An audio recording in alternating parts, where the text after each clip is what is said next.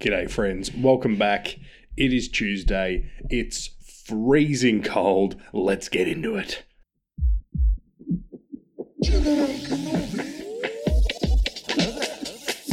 the second best contested side in the competition today, then St Kilda. Rewald Ambrose down there, Rewald face of the back. How good a read of the play was that by the superstar?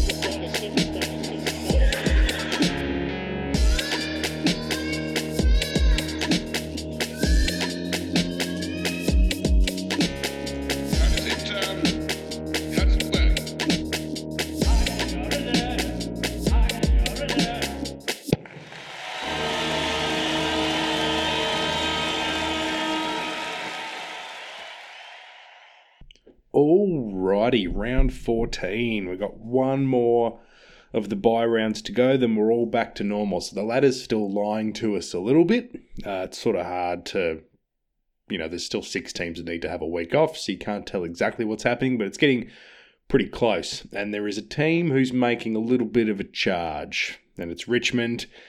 They beat the Saints on the weekend. I was there at the G. It was enormously frustrating to watch as a St Kilda fan.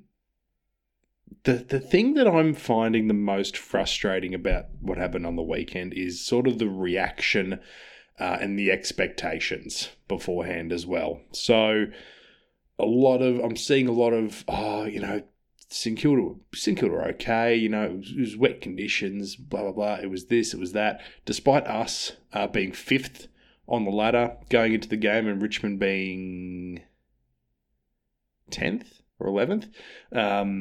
Richmond were favourites and not by a little bit. They were pretty comfortable favourites. St Kilda had a 9-day break versus Richmond's 7-day break. Richmond had played in the wet in WA and were travelling back. I am pretty sick and tired of just St Kilda being a bit of a joke of a club. Like, how are we not favourites going into this game? It's because no one's got any faith in St Kilda at all. And, ignore that actually ended up being the result, that Richmond ended up winning. Like, you look at the ladder positions, you look at the number of days break that was had, you look at, our form over the season, St Kilda had been better, and Richmond were comfortable favourites. Because just even last week against Sydney were favourites over St Kilda. Even Sydney were 15th or something, and St Kilda were 5th. So it's just fucking rough watching the expectations of not only just the general football following public, but St Kilda supporters after the game on Instagram and whatever going, it's disappointing, blah, blah, blah. Not enough outrage over this performance. It was really, really poor, I thought, outside the first 10 minutes where we looked like we were going to fucking blow them apart. After that, it was really, really ordinary. The skills were really poor, and don't give me it was wet. I know we play at Marvel, but it fucking rains in Moorabbin, doesn't it? They train in wet conditions sometimes. I don't want to hear, they're used to playing on the dry deck. Yeah, they're used to playing on the dry deck, but they only play football for 2 hours a week. They train a lot more than that. So, it was just seriously, seriously frustrating. And the coaching, I thought Ross was unbelievably out-coached. For Vlosten to do what he did for the best part of 2 quarters before someone was put on him was even more frustrating, given it was the same thing that Sicily did to us, 3 weeks ago. So it was just a repeat of that, showing that we haven't learnt our lesson. Probably what was the most frustrating, single incident in the entire game was the second Jaden Short goal from outside 50. So I think they were in the first quarter or in the second. They were early in the game. He as he's prone to do, he nailed one from outside 50. He's known for doing that. Yep, there was a lapse. There should have been someone switched on to that. from St Kilda. There wasn't. One got through. Shit happens, right? But then he did it again 5 minutes later. 5 minutes later, it was allowed to happen again. Exact same thing. That is inexcusable. And Ross was on 360 last night and he was talking about his frustration around how little coaches can use the runner during a quarter, which is absolutely correct. But what he needs to be able to do is have the leaders that are on the ground convey the information he wants to convey. Right? Just because there aren't runners doesn't mean there aren't people going from the bench onto the ground all fucking day long. Yeah? Right? At some point, there would have been a defender who was on the bench who can take a message out to, if it's Sinclair or Wilkie, the guys who are running the back six. Here's what we need to do about Vlosten. We need to make sure someone's watching Jaden Short when he's, in the forward half. Like, just shit like that. It's really, really poor from those guys like Sinclair and Wilkie that they couldn't, if they're not getting messages from Ross, they need to take it upon them. And Howard as well. Howard's having a fucking horrendous year, but he's still a leader. Like, he was vice captain last year, or, he's been in the leadership group. So, it was just really hard to watch the back six completely fall apart.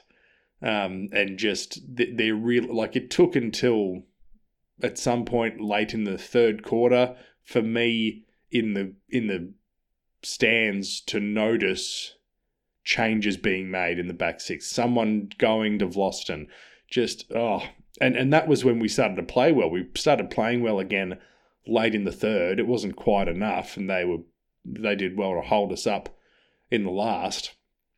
But we kicked, I think, the last 3 goals of the third quarter, and that was when we sort of started to deal with a couple of these fucking glaring issues that we were having.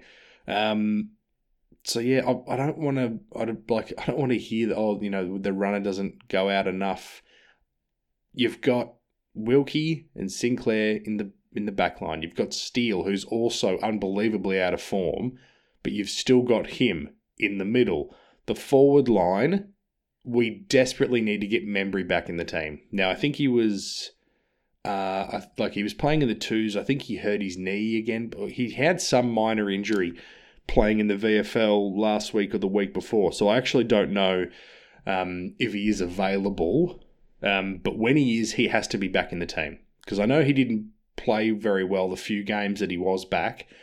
But just as a leader down there, someone who sort of knows what to do. Because I think our most experienced player in the forward line would have been Butler. I think it would have, or sort of Gresham sort of plays half forward, but as like a pure forward, it would have been Butler, I think. And he was fantastic. It was his best game of the year by a long way. His best game for a couple of years, I would say, by a long way on the weekend. He was really excellent. But we need Membry down there for a couple of reasons. As to be a leader and to sort of direct traffic and help out in that way. But just to be another marking target. Caminiti is not cutting it at the moment. He really, I don't think, deserves to hold his spot. I don't know why Sharman has been the sub for 3 weeks in a row. That blows my mind. I would just take Caminiti out of the side because he's having little to no impact. Bring Membry in. Even if Membry doesn't kick a goal, he's there as another experienced marking target. They need to actually put a bit of work into Membry because of his marking ability despite his size. He takes a little bit of the heat off of Max. Because once Max had a couple of goals to his name in the first quarter, every time we went to him, which felt like it was every single time, he had at least 2 players on him. So he was never going to, be a threat in front of goal for the rest of the game from that point on. So, yeah, it's like I still trust Ross overall. I think he's doing a pretty good job. It just feels like sometimes he's a little bit arrogant with his coaching. Like sometimes it feels like he doesn't feel like he needs to be flexible in game. He feels like things will come good. And with selection, I don't know. Like, I don't know if he is choosing on form, because if he's selecting players on form, Caminiti and Howard shouldn't be playing. Steele is right on the edge, and Ross said that his form isn't because of his knee, but I find that pretty hard to believe. I don't know, just a couple of concerning things out of the weekend. And we got Brisbane on Friday night. Big game. Big game. We're back at Marvel. If we can knock off Brisbane, that makes up for this loss. You pick one up that you probably shouldn't have won after you lose one that you shouldn't have lost. So that will make up for it. But just like he subbed Howard out on the weekend, because Howard, for the probably 8th week in a row at least, was poor. Like, Howard hasn't had a single great game this year. He was pretty good. Like, the whole team was pretty good in the first 4 or 5 weeks of the year, but since then he's been really, really poor. He's making silly errors. He's having goals kicked on him en masse. I don't know what is going on. I don't know if he just needs like a week or two in the VFL just to figure his shit out. But you got Zane Cordy in the twos, who, we brought across to the club for a reason. Like, he played key forward early in the year because Max wasn't available and Membry wasn't available. But now King's back in the side. You don't need to be, have Cordy as a backup forward. Have him as a backup what he is, which is a key defender. So I would 100% just be, and Ross has said, this is like he said that this is an experimental year. So experiment. See if Cordy can do the job, down back as the big boy down there. I don't know. It's being there and seeing all the shit going wrong. It was rough. I'm fascinated to see what the lineup looks like this week, given that he subbed Howard out of the game because of form.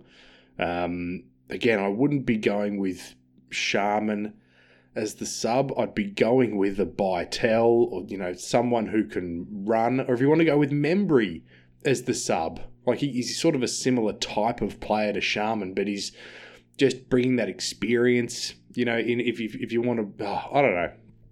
I've got a lot of worries coming out of that game, if you can't tell. Richmond were impressive. Richmond's form is, hugely improved in the last 3 weeks. Andrew McQualter's got him humming. He's really just taken it back to, the sort of football they were playing when they were winning premierships, putting players back in the positions where they played back then. Dusty is playing really good football. Like he makes the odd, skill error, but he's getting his hands on the ball more than he has in probably 3 years. Taranto is doing what he's doing. He'd be a top 5 player in the competition at the moment. Still questions on how damaging he is, but he's hitting the scoreboard, which is damaging. So, if he's having, 35 touches and kicking 2 goals, it doesn't matter if only, 15 of those touches have really hurt the opposition because he's also kicked 2 goals. So, he's playing fantastic. And Trent Cotchin, this is another thing that sort of frustrated me about St Kilda. So Cotchin plays the best game he's played in years, in his 300th game, which fucking well done to him. He deserves all the, happiness and all the celebration around him that there has been. 3-time premiership captains are rare. He led his club out of the darkness and to just this unbelievable period of glory. He's a great fellow, and, I'm really rapt for him that he played really well in his 300th game. But the fact that St Kilda allowed him to do that is so frustrating. It's so frustrating. When you got a player playing a big milestone in like a game where, you really want to, you don't want to be dropping this game. Like, you should win, but you might not. Just a game like this, we had to not let Cotchin have a big day.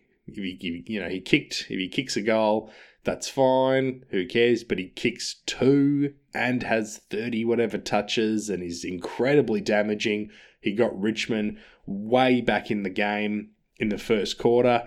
We just, I know, Windhager was on Bolton a fair bit, which is fine. But you look at Steele, who's having a really poor month. Also, since he came back from his injury, he has not been the same.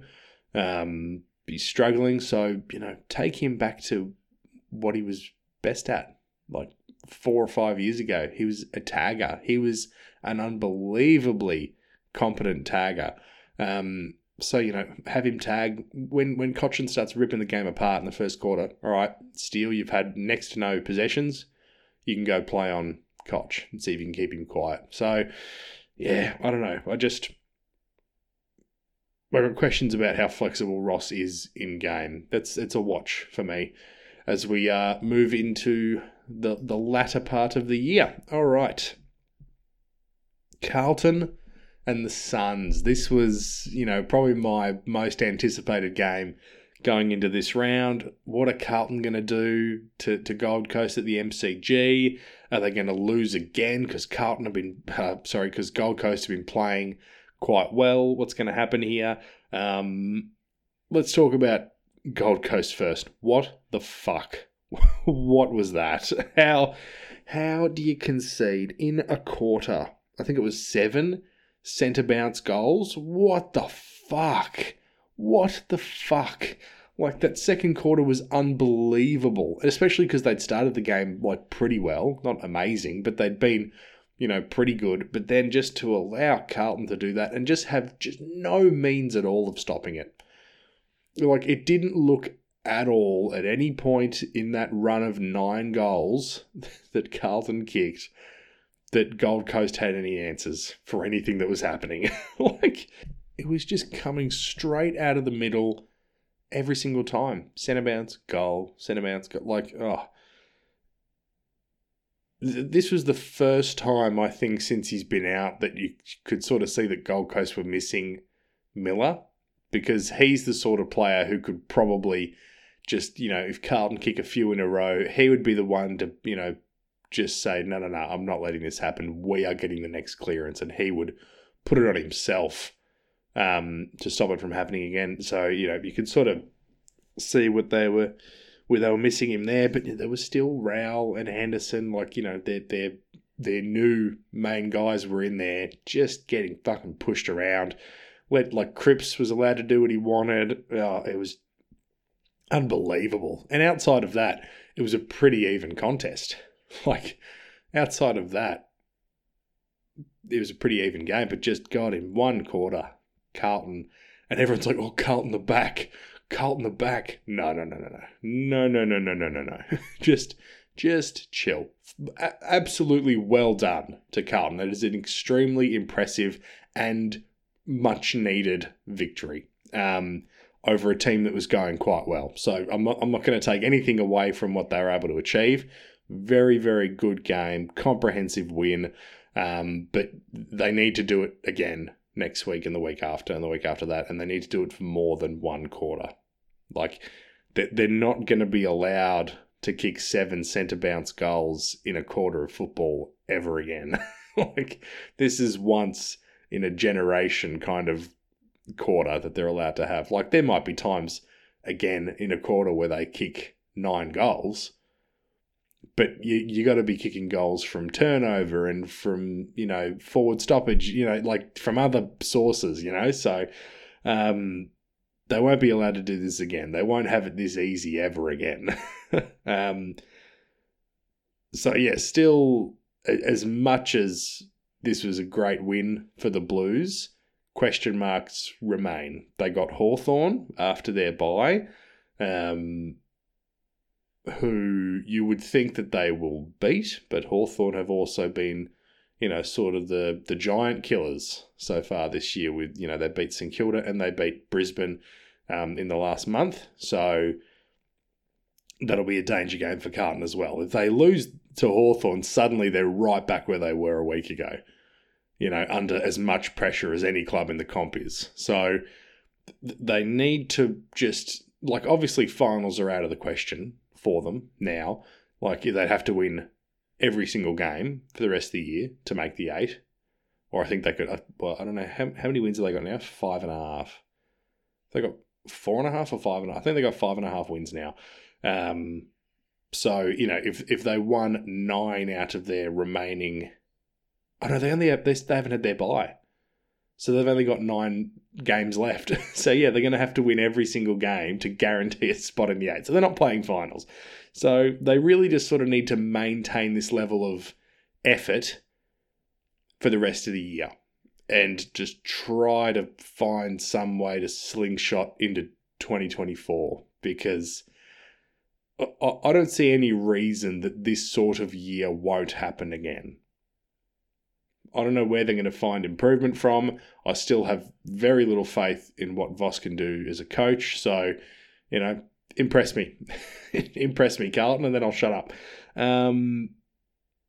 Let's move on. Port and Geelong. Back on, Thursday night was that game. This was a pretty even game, but again, it was the better team blowing their opposition away in a quick burst. This was a 20-minute burst from Port Adelaide where they kicked 7 goals and had a pressure rating unlike anything I think that's ever been recorded. It was crazy what they did to Geelong. What they did to Geelong in that 20-minute period. It was frightening what they did. I loved, by the way, the inclusion of Narkle into the side. I think it was for Rioli, who was a laid out. But they're like, no, let's bring in our mid-season draft pick to play against his old club. I thought that was really good. And he played quite well, a couple of goals.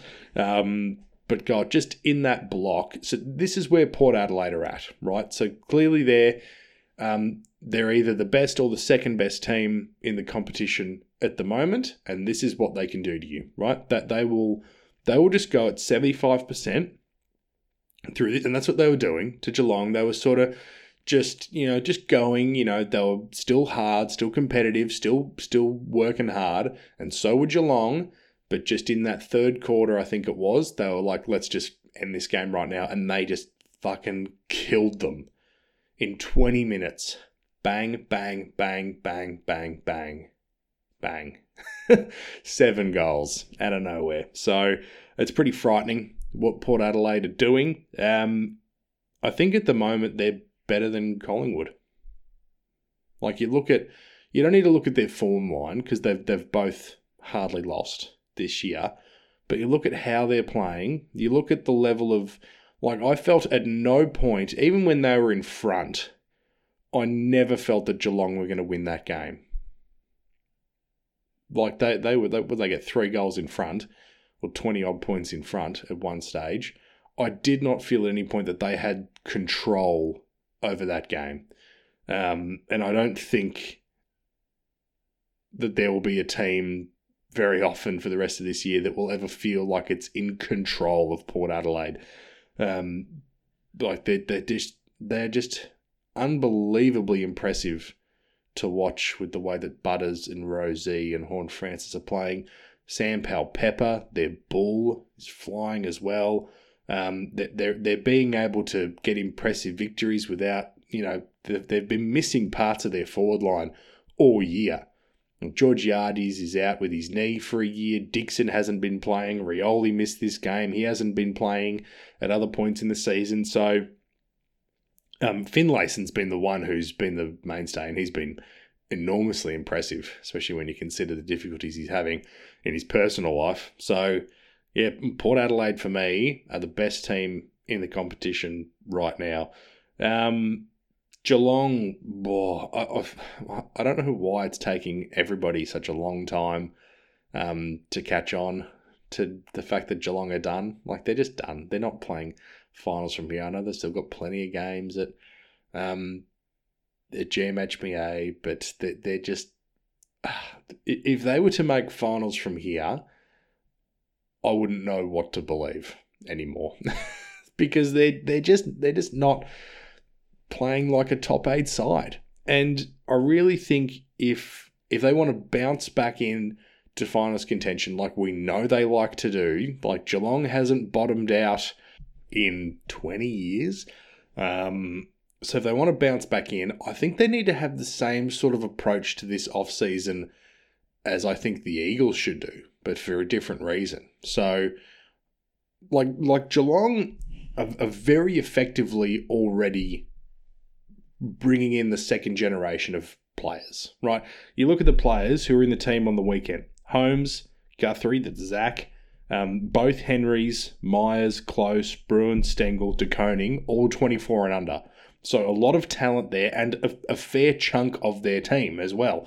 But if they want to be contending again as soon as possible, I think they got to be aggressive. They'll have a couple of, I don't know whether or not Hawkins retires at the end of this year. I think he probably does. Like, he's still playing good football, but I think his body's letting him down. So, he might stay on, he might not. Then you got plenty of other guys who are sort of, who are on the wrong side of 30, but maybe not quite at retiring yet. So, your Stanleys, your Blitzarves. I think Tui, he's still playing pretty well, so he might play on. So Tui's another one. You got to look at Stewart. Stewart's probably still got a few good years left. Cameron is now 30, although he's not really applicable to what I'm suggesting here. What I'm suggesting, and what I've suggested with the Eagles, is that you pick one or two players, maybe around that 30 age mark. Maybe it's a player like a Tom Atkins. I think it would be like 28. Or a Jed Buse, it's probably around that same age. Or you take, you pick a Zach Tui or someone who, might be like, I feel like I've still got like 2 good years in me. Or Isaac Smith is another one who'll probably retire. And you trade them. You try and bolster your draft capital now. Like, don't wait. These guys who might be retiring in 2 years' time, don't wait for them to retire. Move them along and get something good for them. Send them to a club, who's, I don't know. Maybe they want to go to a club who's in contention, try and win another flag. I don't know. There's also a lot of talk about Geelong bringing in Sean Darcy. So what are they going to have to pay to get him? He's not a free agent, is he? No, they're looking at trading him in. So they can't be trading away all their draft picks if they're on the trajectory that it seems like they're on, is all I'm saying. But yeah, like I said, they got plenty of, how many is that? 1, 2, 3, 4, 5, 6, 7, 8, 9 players in their team on the weekend, I think that's all of them, who are 24 and under. So they're already making themselves a lot younger than they were last year and the year before. I think they just need to go harder if they're going to, because it's hard to imagine, because for basically my entire life, Geelong have been playing finals. So it's hard to imagine them not being there basically every year. And so that is sort of what I expect they might try and do. Or they might just try and say, to some of their guys who are like, I might just retire next year. They might say, no, you're retiring this year. I don't know. It's going to be super interesting to see how they approach this coming off-season. North Melbourne and the Bulldogs. North were really good again. Just we're playing a team that's better than them, which is a shame. Like this, if North were playing West Coast this week, North would beat them by 100 points. Like, North are playing just fine for where they're at and where their list is at. I'd really love them to get a win for Rats. They just need to play a weaker side. One thing they need to do, though, if they are going to, if they do want to pick up a win somewhere, is just up their pressure a little bit. Like, they had 48 tackles in this game to the Dogs 76. So, and the Dogs had, more of the ball, not heaps more of the ball, but they had more of the ball. So yeah, North will need to up their pressure if they want to win. You can't be having 48 tackles to 76 and be expecting to win a game. That's just not putting enough pressure on the opposition at all. The Dogs, Cody Waitman had a pretty special game. I think it was his 50th game as well. 6 goals, couple of speckies. Like, that's the sort of player he can be. Pretty exciting. if you're a Dogs fan. It opens up possibilities for what their forward line can do when he's playing like that. So there's been a lot of talk about, do they need to put Norton back? Do they need to do this, need to do that? I don't know what they're going to do or what Beveridge is thinking about, what he should do, but it gives them options if Cody Waitman starts playing like Toby Green. It's nothing but a positive for the Dogs if he's doing that sort of stuff, and he is extremely entertaining to watch. Like, that is undeniable that he's a little pocket rocket that is great to watch when he's flying like that. And this was, and like, I know they're playing North Melbourne, but North Melbourne have been pretty good. This is a really good, I think, confidence building game for the Dogs, given the sort of month that they'd had where they'd dropped a few in a row. They really needed this game because it was a huge game for Bont and English and Libba and Treloar. Like, their main guys all had huge games. Bontempelli was massive. English was massive. Libba had like 18 contested possessions or something, doing what he does best. Treloar was excellent, hitting the scoreboard. I think they all hit the scoreboard. Maybe not Libba, but, you know, just like that's the Dogs. Like, they're their superstars. Yeah, so if they are going to, I don't know if they're going to be in September, if they're going to be having any impact in September, but that's the sort of football they can play and need to play. If they're going to do any damage in the finals. So, and I do quite like the Dogs, and I like all those players, and I like when they're on like that. They're pretty good to watch, the Dogs. So, fingers crossed they can sort of continue on that sort of form, because if they do, Richmond won't be able to get into the 8. I think that's what everybody wants. Let's do Brisbane and Sydney. So just a good sort of hard-fought win for the Lions here. They had a lot more scoring shots than Sydney, so they had to work a little bit harder than they needed to. They could have won by a bit more, but they got the win. That's all they had to do, get the win. Interesting stuff with Daniel Rich and Jack Gunston during the week. First, it was they had nominated to not be selected because of their form, and you think, well, why do they have to nominate? Surely the coach can sort of can be trusted to make the right selections when it comes to form and whatever. But then later in the week, Fagan was like, no, it was actually suggested to them that they shouldn't be selected this week. So I don't know what to believe anymore. But either way, I just thought it was an interesting sort of it was just interesting how that was playing out, I thought. Nice debut from Jasper Fletcher as well. Kicked a pretty good goal to kickstart his career, so that was good for the young fella. Sydney, as I said, the margin flatters them a little bit. I thought Brisbane were a good bit better. They just couldn't kick very straight. They're giving away a lot of costly free kicks and 50-metre penalties. They've been a bit sloppy. The Swans definitely nowhere near the form they'd been the last few years, but it seems they've caught the getting belted in a grand final curse. They just had a horrible year following that performance in the grand final. They really need to find some grunt around stoppages to be able to, like, they're getting beaten in the clearances. They feel like it seems like they need Josh Kennedy back from retirement.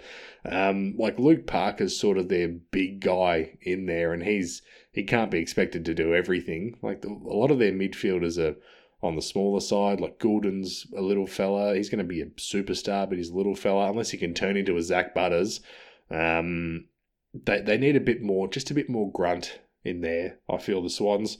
Their year's over.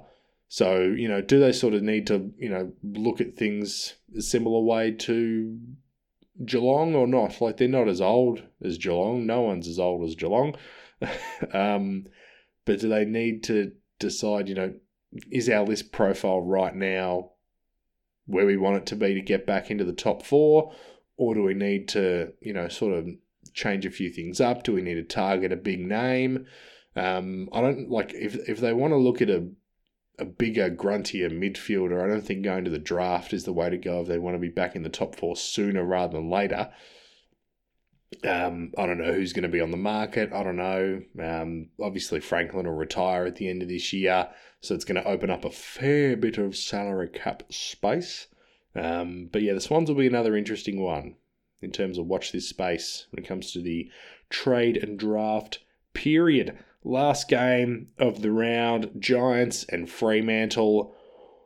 Oof.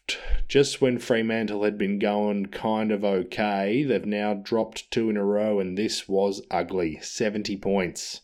I think I heard somewhere it was the biggest loss they'd had under Longmuir, which was surprising. Well, not surprising, but 70 points isn't a giant margin. But yeah, it's not good. It's not good. They'd had a really good month, and now it's been sort of just a Freo fortnight. I feel like the last 2 weeks was more like how they'd been in the first 6 weeks or so of the year. So it's harder than you think to sort of turn your season around halfway through. It is harder than it seems. That they looked lost and confused. Fremantle just making silly mistakes. They look like they're lacking a lot of cohesion. Just not really working well together as a team, whereas the Giants are awesome. I'm loving watching what the Giants are doing at the moment. I don't know what to expect from them next year. I think their potential is enormous. It's seeming like they might lose Himmelberg. Bit of talk around Riccardi now after a 5-goal game on the weekend. But I think that they got a good mix of young and old. Still, their older players are playing themselves back into the best form of their career. Like Cornelio's having a really good year. Josh Kelly was best on ground. He was massive. I mentioned Riccardi already as a younger player who's playing really well. Both of the Greens were enormous again. You can pretty much count on them to play well every week. And Briggs, again, they seem to have discovered their man. They don't need Bruce anymore. I don't know if Flynn is going to get his spot back because Kieran Briggs is just playing brilliantly. I think this is his 5th game in a row or 4th game in a row. That'll be his 5th game in a row, I think. And he's just, he's consistently polling really well in terms of like fantasy points and champion data. Like he's doing really well in the ruck there. So yeah, I think the Giants couldn't probably be more pleased with how this year has panned out. Like again, they're another team that isn't making finals, but in terms of expectations, they are playing way better than I expected them to in year 1 under Kingsley. And they might not win every single week, but I think he can maybe just start to de-stress a little bit. Like he was so stressed in the first 2 months of the season. He got his stress ball going. But now, and this has been sort of true all year, they've been competitive in every game, but now they're winning a little bit more often, and they're just looking like they're doing all the right things. All their young players are doing great, so I think the Giants are in a really, really good spot. Whereas Freo, 5 goals in a game is not very good. Not very good. They can probably kiss finals goodbye. I think it's probably only Richmond who can get into the 8 from here. And I know there's still a bunch of teams who mathematically can get in. But every week that goes by, the mathematically can get in teams have to do a lot more work. Like you're looking at a Carlton who can mathematically still get in, but they got to win every single fucking game from here to be able to do it. So, I think it really probably is only Richmond who can get in from here. So that's exciting. Whose spot are they going to take? Will it be the Dogs? Will it be Adelaide? Will it be St Kilda? Better not be fucking St Kilda. I'll be so cross if we miss finals again after how we started. Anyway, moving on. My big call for this week. It's not a massive call, but I was thinking about Port and Collingwood and their form, and I was like, gee, who is really going better? Who, if the two of them were playing in the grand final this week, who would win? And I think, gee, I feel like Port Adelaide would win, but also the Pies, you can never assume in any game for the rest of this year that the Pies are going to lose. And I was looking ahead, I was like, oh, gee, I hope they play each other again before finals, and they do. Round 19. Collingwood are going to Adelaide to play the Power, and they are a different team to when they met at the MCG, and I think it was round 3. They're a very different team, Port Adelaide. Like, if they played again at the MCG this week, it would not be the same result. Even if the Pies still won, it would not be by 11 goals or whatever they won by last time. So, my big call is the winner of round 19 between Collingwood and Port Adelaide will finish on top of the ladder. I don't know how many games either of them are going to lose between now and the end of the season. It might be zip all, but one of them's going to lose that game. That I know for sure. So, I think the winner of that game will finish with the minor premiership. And we know, the team that wins the minor premiership actually rarely goes on to win the whole thing. So it doesn't help you a heap, but, that's just what I think is going to happen. So that's my big call for this week. Alrighty. Thanks heaps for listening, guys. As I said, only one more week of the buys to go. 4 weeks of buys is too many. I wish we hadn't had it this way, but we did. Remember to like and subscribe to the podcast. Leave a comment, leave a review, tell your friends. Remember to floss. I don't know.